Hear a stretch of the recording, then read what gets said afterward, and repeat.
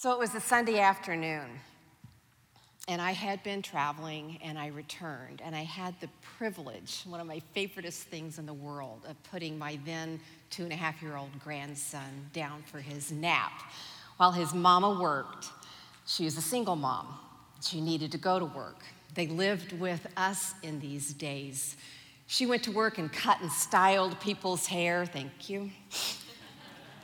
And I had the privilege of putting the little guy down. That word nap sounded old, but really good in that moment. And so I laid my own little head down, and just as I was dozing off, I heard this crash, this eruption that went through our home. And I sat up and I thought, what? I got up and I walked into the entryway in the hall, into my living room, and as my feet hit the floor of my dining room, I knew exactly the cause of this crash. Because you see, this 3-shelf hutch that had hung on my dining room wall and had held the contents of my grandmother's antique china collection had lost its grip, taking the entire contents with it down to smithereens, everything. These were beautiful, hand-painted portrait plates that my grandmother had picked up in antique shops all over Europe, where she had traveled in little tour buses with other blue-haired ladies, and she brought them back to me all bubble-wrapped and cocooned, and she unwrapped them and shared them with me. And this was a life legacy in my grandmother that I so desperately had wanted to inherit when she passed. They were a beautiful legacy that hung on my dining room wall. I bent down next to the mess, and I looked at maybe a saucer, a plate maybe that was left. It was a season when honestly I felt like everything was falling off of the walls in my home, in my life. You've been through seasons like that maybe? And I didn't have any option but to go and get a dustpan and a broom and sweep up the mess and walk over and throw it into the trash. I was devastated, and I felt God bend down next to me and go, yeah, I know, sweet pea. I said, I feel like I'm beyond help. And he goes, you are, but you're not beyond me. I want to ask you a series of questions this morning. Okay, do not raise your hand and answer, all right? Don't look up and make eye contact and go, yeah, okay? You don't want to. I want to ask you this series of questions and see if you can answer yes to any of them here. Just one at a time. Again, no eye contact, no raised hands. See if you can take a step of honesty just within yourself to see if you can say yes. Are you a child of addiction, or of divorce, or of a single parent? Have you lost a child or a grandchild? Do you have a daughter who became pregnant as a teenager and then a second time? Is someone in your family or your extended family gay and you're trying to learn, how do I love this precious one? Does someone in your home today struggle with alcohol or drugs? Have you received maybe a child through adoption, or has someone in your family or extended family been relinquished through adoption? Has someone chosen abortion? Have you received a recorded phone message that your child is not in school and you're not sure where they are if they're not in school? Or maybe a call from a lab reporting a positive drug test. Or maybe an eerie middle of the night phone call that someone you love has been arrested, or has been in an accident, or is drunk again. How many of you answered yes? Don't look at me. To any of those questions. Maybe you've ticked off one of those boxes, or maybe one or two of those boxes. Maybe some of you have answered yes.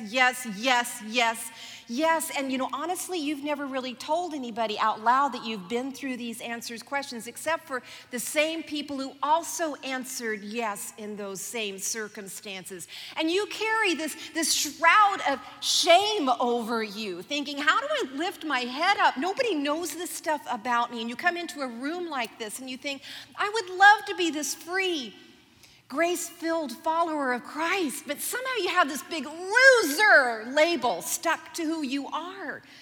And when you come and you gather with these beautiful, gorgeous people who are successful and are contributing, you think to yourself, I want to respond to God's invitation to generosity. I do. But honestly, there is stuff in my life. There is mess within the walls of my home. There is mess within the halls of my businesses. There's mess within my leadership. There's mess in my relationships, and I do not feel adequate. Yeah, I know. I've answered yes to every one of those questions. Oh, the issues that have come into our home. I have sat in waiting rooms, in counseling rooms, in hospital visitation rooms, in inmate visitation rooms, in courtrooms. And I think, how did this happen? Oh, the issues. Okay, I come from a broken family. When I was maybe 5 years old, my father called me into his study, and I climbed up onto his lap because I love daddy time. He was at that point a rising star in his business. This man came from a 10th grade education. He went to work at age 10 to Sack Groceries in Atlanta, Georgia. And he became the CEO of a very, very, very successful broadcasting company. I didn't know any of that. I was 5. He pulls me up into his lap, and he turns my little face towards him, and he holds onto my shoulders, and he goes, Elisa, I've decided I don't love your mother anymore, and we're going to get a divorce. I felt like my family fell and broke. And I wondered, as many children do, what I had done to cause it. My new family of my mom and my older sister and my younger brother and I, we moved across the United States. And when I was around 11, I remember my mornings starting with the sound of her alarm clock going off down the hall in our ranch-style home in Houston, Texas. Kind of like that, you know. And I would pull back the covers, I'd pad into the kitchen, I'd grab a glass and plunk some ice cubes in it and pour Coca-Cola over the top. I would grab a couple of chocolate chip cookies, and I would take this breakfast down the hall to my mom, who was still asleep, the alarm still blaring, and I put the breakfast on her nightstand, turned off the alarm, and began the process of trying to wake my mom up. She was a single mom. She needed to go to work. We needed her money, and as an 11-year-old, I began to realize, my mom is broken. It felt like my family fell and broke again because my mom struggled with alcohol. Her diet was bacon, cigarettes, and scotch. Yeah. And we didn't get bacon, we had Pop-Tarts. But anyway, that's kind of what it was like. But I wondered to myself, what had I done to break her? You know, surely if I had been better, she wouldn't drink like this, right? When I was around 16 years old, while I had been going to church all my life, you know what my mom did? She would take my older sister and I to the local church. I think it was a Presbyterian church, and she would drop us off at 9 in the morning on Sunday and pick us up at 11:30. 2.5 hours of free daycare. Oh, she was so smart. We didn't know what to do, so we joined the adult choir. And we had these long burgundy robes with creamy stoles, and we would sing, "Lou, how a rose are blooming." They were so sweet to us. And I knew somehow that God loved me, but I didn't understand who he was until through a ministry called Young Life. I came to understand that God adored me and that he wanted to have a relationship with me, and I just went headlong for it. I clarified God's call on my life, went through college, and ended up enrolling in seminary in Denver, Colorado. And that's where I met my husband, dear, stable rock of a man, Evan. We made a commitment as we made it to each other that we would never even use the word divorce. I was determined, as I had known Jesus, that I was going to create a perfectly intact second family.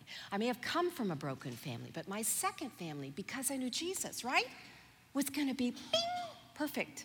I couldn't wait, and he felt the same way. We knew we couldn't have children biologically, so we endured the long, arduous process of waiting for a baby through adoption. Can I just say that 4.5 years is kind of like being dilated to a 9 for 4.5 years? Okay? We finally get one child, our precious little baby girl, and a couple of years later, our little guy. Loved this time. Evan and I were involved in full-time Christian ministry. I was working in a college. He was working at the seminary. We raised our children up in the church. We would have Jesus time every night, and we'd get out the little Kenneth Taylor devotional books and count the ladybugs. We never missed one. We never missed time with Jesus. We spent our lives in church. We had all kinds of small group people that loved on our kids. We were doing it right.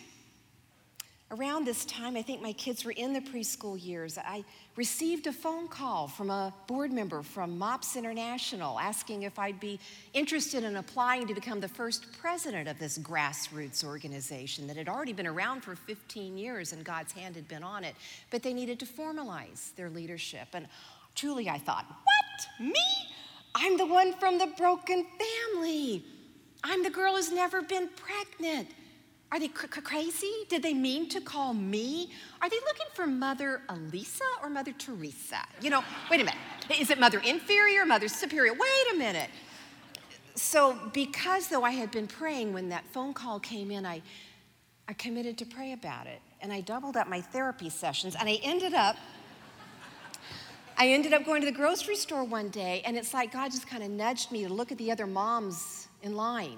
I mean, back in those days, they were wearing sweats and they had their hair in a ponytail. Today, it would be yoga pants and a messy bun, right? Same thing, though. Same thing. And I'm looking around at them and I'm going, I don't know how to be a mother. Do you know that God gives children every time to people who've never been parents before? What is he thinking? Why doesn't he give them to us, the grandparents? We are amazing. No. But as I'm looking around at them, he's like, Elisa, I'm not asking you to be perfect. I'm asking you to just be honest. See all the same Swiss cheese holes in their souls that are in yours? Let's match them up.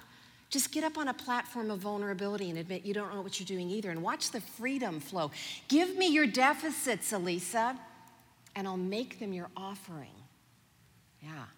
So I said yes, and I served there for 20 years total. What an amazing season.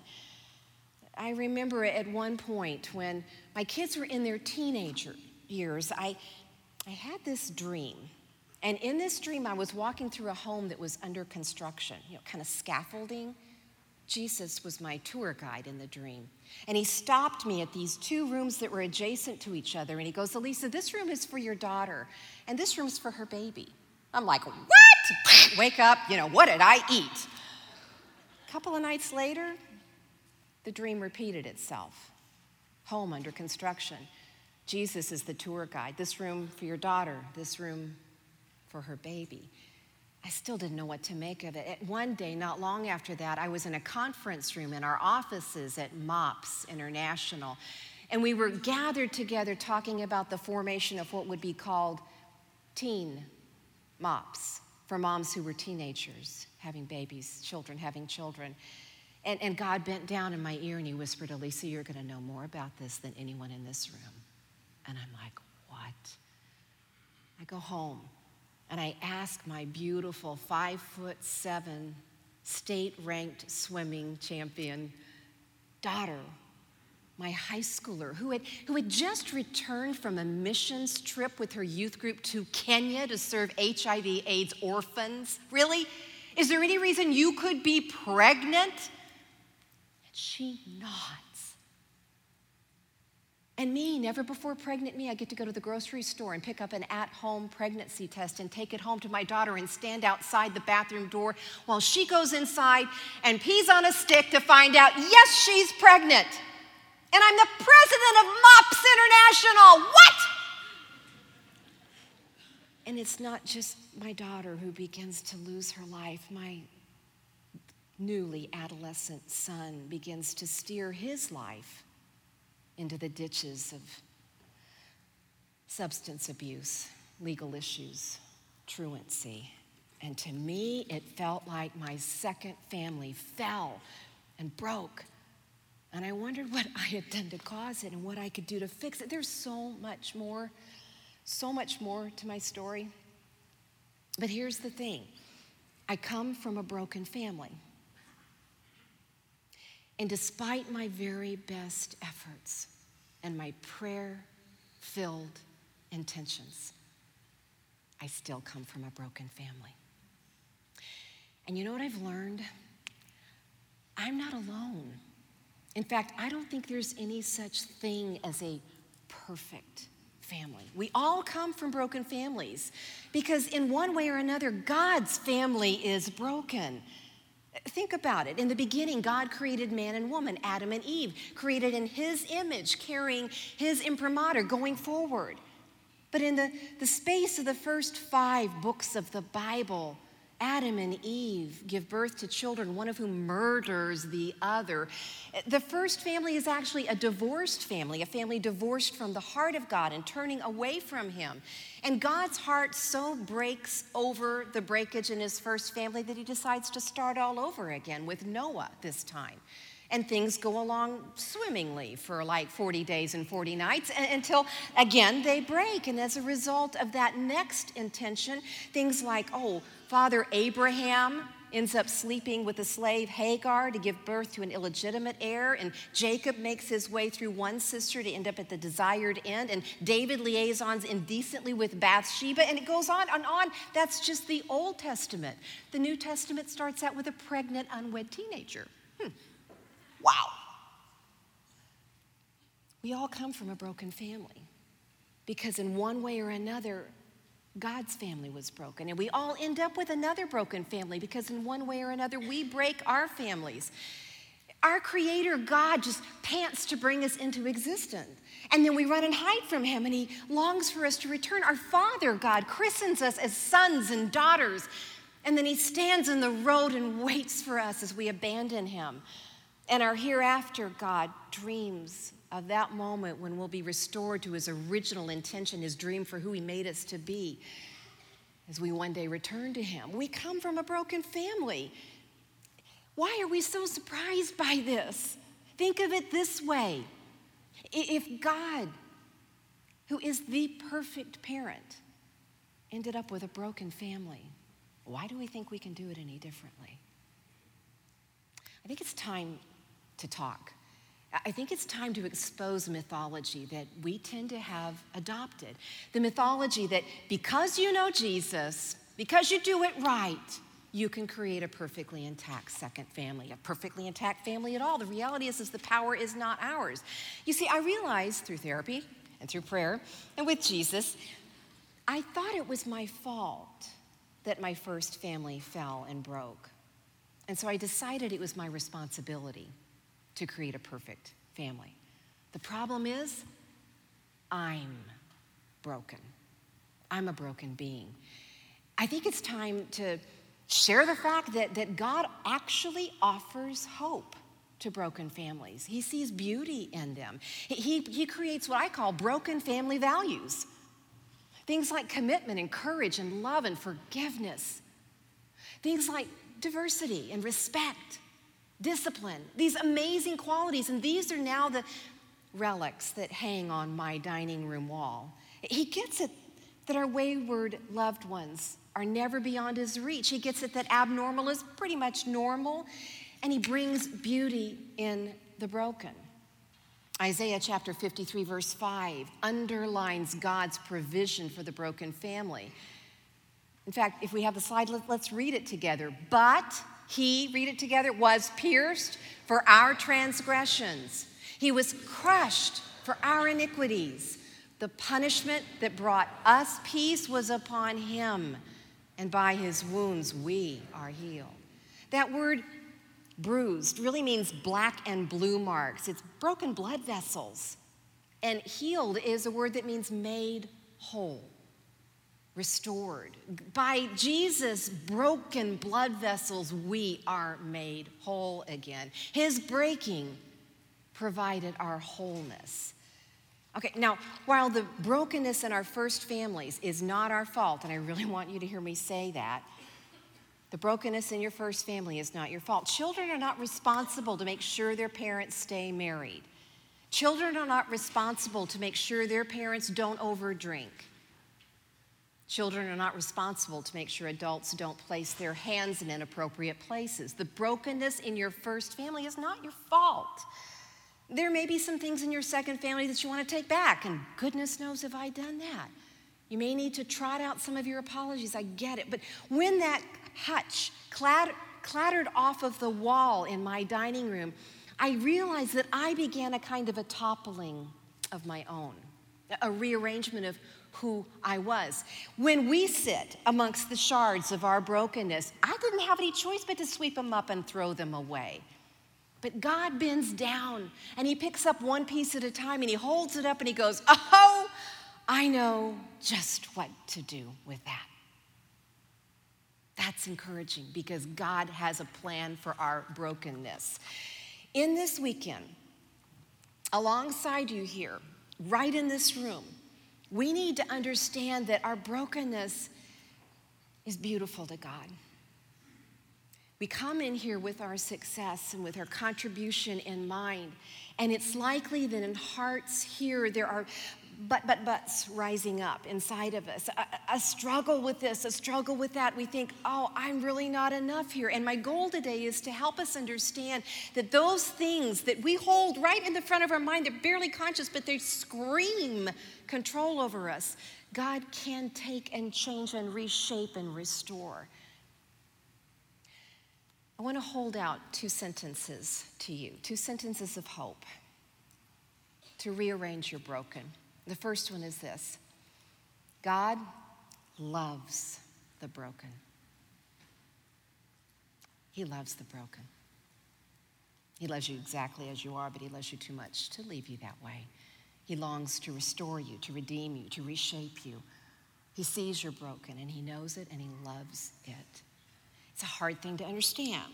I mean, I've got a lot of objections to this, but he loves us enough to die for us and to reshape. Jerry Sitzer is an author who wrote a book you may be familiar with called A Grace Disguised. In one moment, in one night, he lost his mother, his wife, and his daughter in a car accident. And to try and make sense of this devastating tragedy, he wrote this book, A Grace Disguised. Some 20 years later, still being shaped by that experience, he wrote a follow-up book, and he titled it A Grace Revealed, because he says yesterday's grace disguised is today's grace revealed.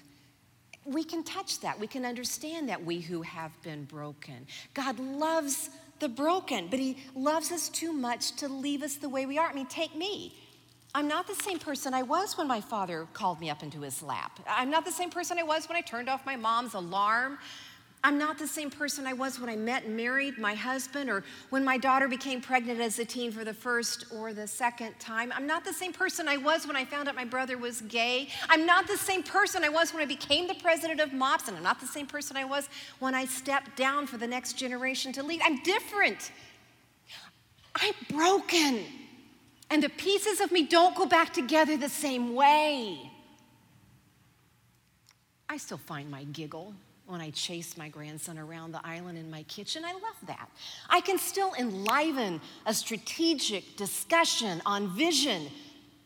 I love to open up God's word in our living room and talk about why the Bible matters. But in most of these moments, instead of being the one who has the answers, I'm more likely to go, well, what about? And when someone breaks apart and crying, instead of going, here's 3 verses, I'm pretty sure they'll help you, I put my arm around him and I say, where's the Kleenex? I need it too. I'm broken. I'm different. And God loves broken me, and he's remaking broken me. A friend challenged me. Okay, it was my therapist again. Do you just love what David said, that we are so messed up that God had to give us a built-in counselor? Oh, that is like a keeper line.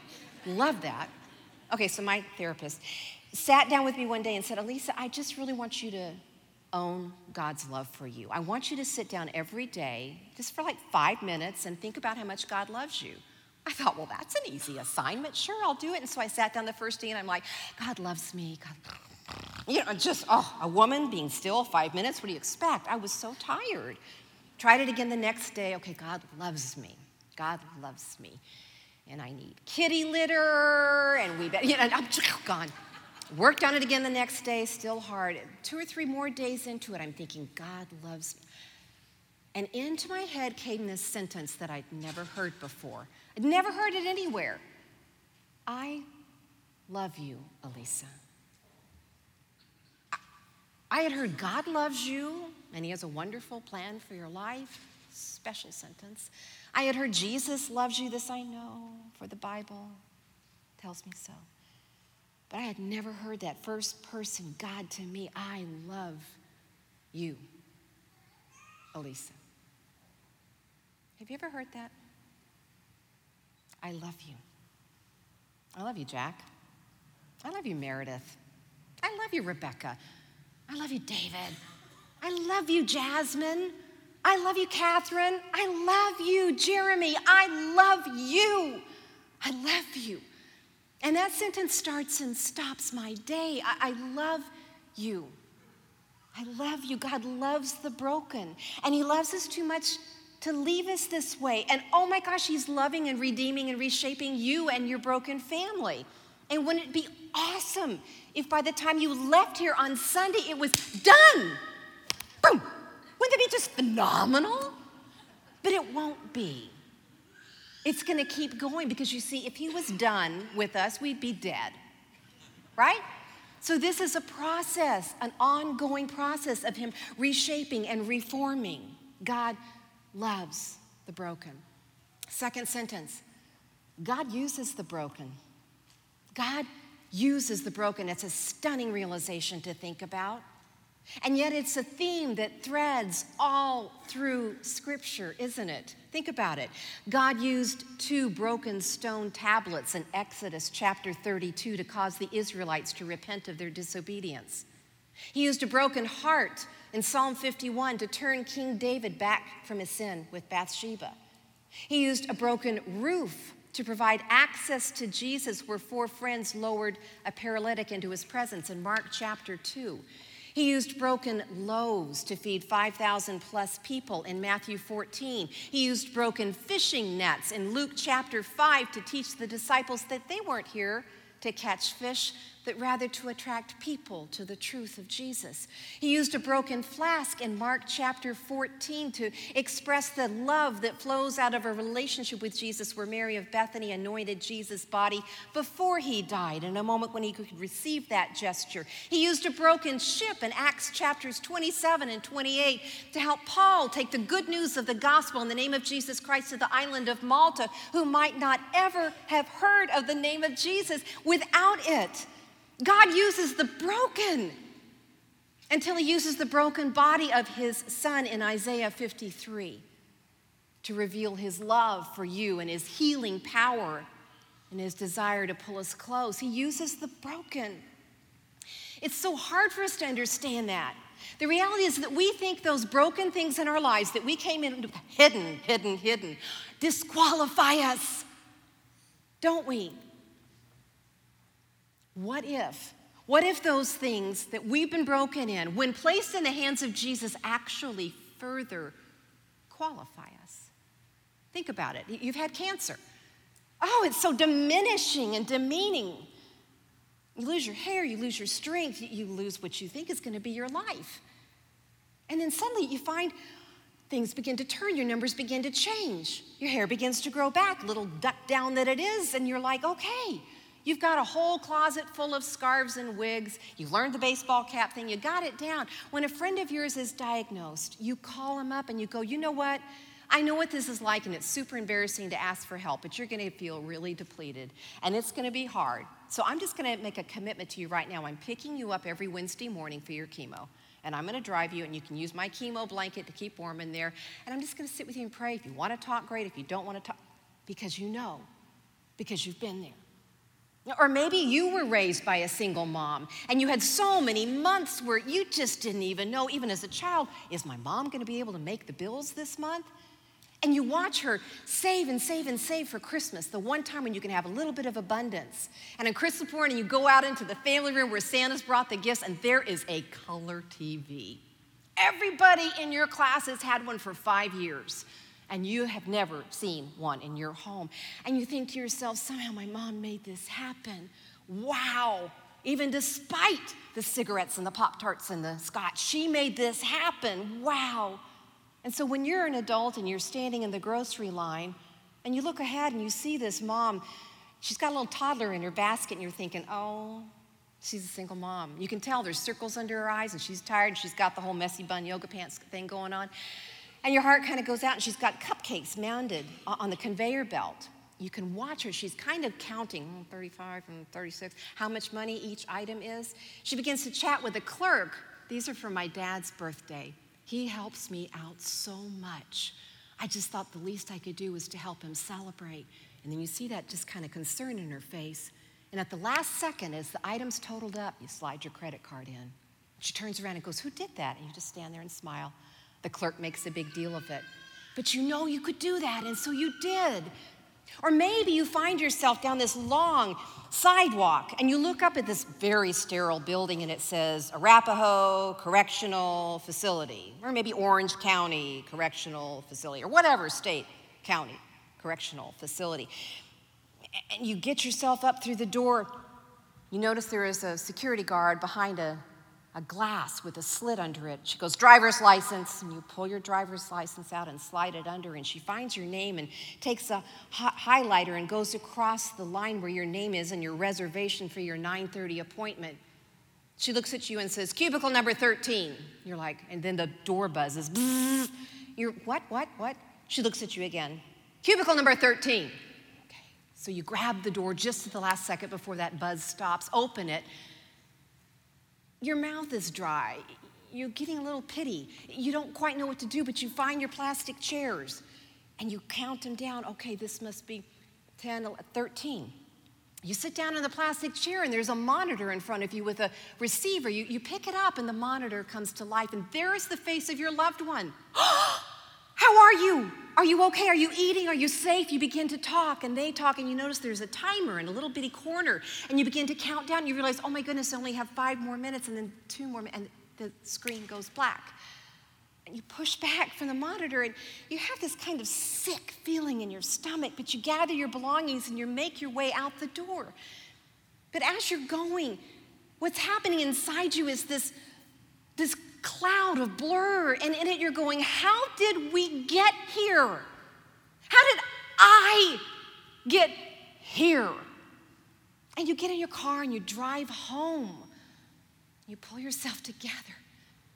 And that next Friday at 9:30, you find yourself again back at the end of the sidewalk. And you begin to walk up and you go through the door, and this time you're ready. You've got your driver's license, slide it under there. She goes, cubicle number 9. You get that door in the first try. Got it. 8, 9, sit down in your chair.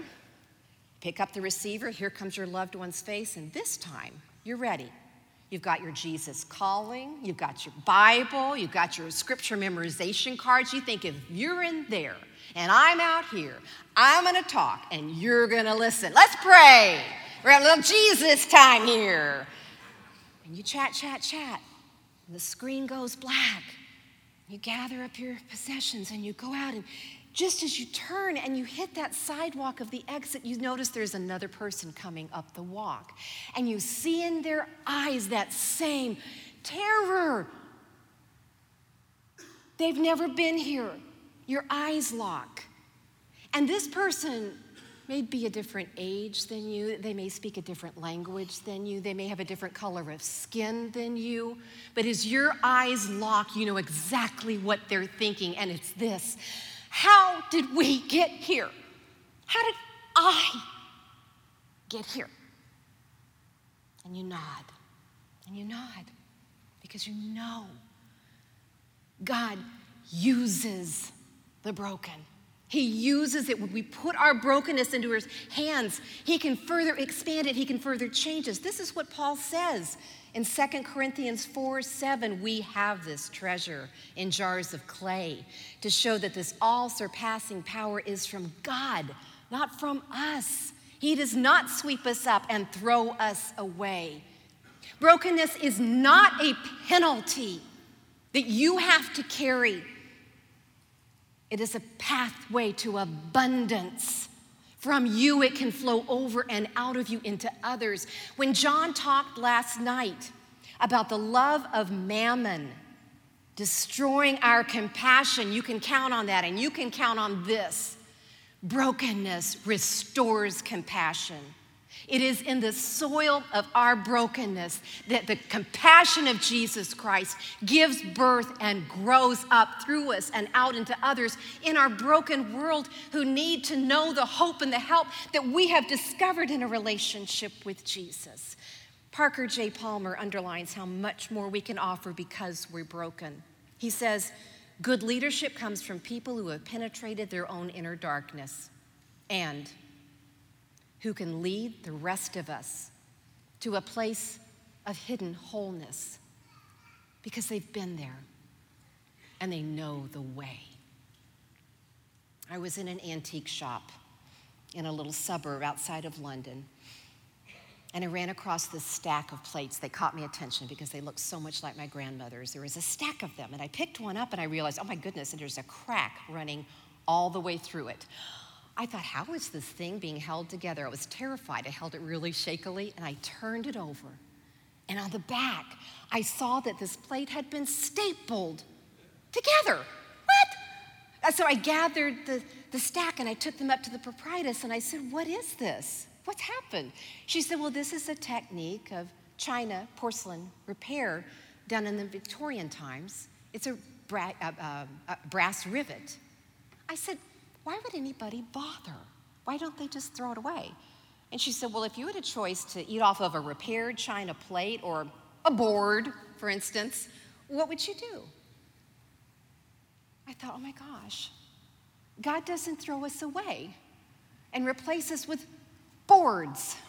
No, he staples us back together, and God stapled his son to a cross that we might be useful in our brokenness. God loves the broken. God uses the broken. This year I've been married 38 years. That stable rock of a man has stayed. In fact, he's right here with us today. We still spend all of our time in full-time Christian work. We still love our kids and pray over our meals. We still helicopter parent and get way too intrusive and involved. Yep. And my kids, they're paving their own paths. They love Jesus. Sometimes they go to church. They pray in text messages. They express their beliefs in inked symbols on their bodies. Pretty much all over their bodies, right? My daughter expresses her love for Jesus as she cuts and styles people's hair. She advocates for her sons at every turn. This year, she became a coordinator in her MOPS group. I heard her in this leadership meeting in my home, in the dining room. Now, should we pray about this? I'm like, what's that? She's married to this man who's so gentle, he won't kill an intruding praying mantis, but rather he ushers him out on a broom. My son turns the pages of his big book, and he looks at my husband and I, and he thanks us for yet another chance. 3 years ago in June, he stood at an altar and exchanged vows with a beautiful woman who loves Jesus too. The reality, though, if you put a toothpick into my family and pulled it out, you'd go, ew, not quite done. Let's push that in a little bit longer. You know? We are still gooey in the middle.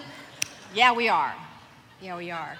But we continue, each of us in our own unique and stumbling steps, this journey towards Christ-likeness. I want to say there's no such thing as a perfect family. I come from a broken family, and despite my very best efforts, I still come from a broken family. And I just want to thank God because there's beauty in the broken. Would you pray with me? God, indeed, there is no perfect family. You know this full well. We are your family, and we are broken. And Lord, I know that your longing is that us, in all of our brokenness, be safe within the body of Christ, to admit our fissures rather than it be the one place we have to hide them all. So God, we come today into this room where we want to respond to your invitation to generosity. And we come first wanting to respond to your invitation to healing, your invitation to honesty, your invitation to be exactly who we are, just as I am. I come, not dressed up, in my yoga pants, in my sweats, with my t-shirt hanging out. I come, Lord Jesus, I come. There's beauty in the broken. You're not calling us to a life where everything looks perfect on the outside. You're calling us to the other side of brokenness. Help us to let you love us. Help us to risk letting you use us, even our brokenness, to be a source of hope and healing in our very broken world. In your name we pray. Amen.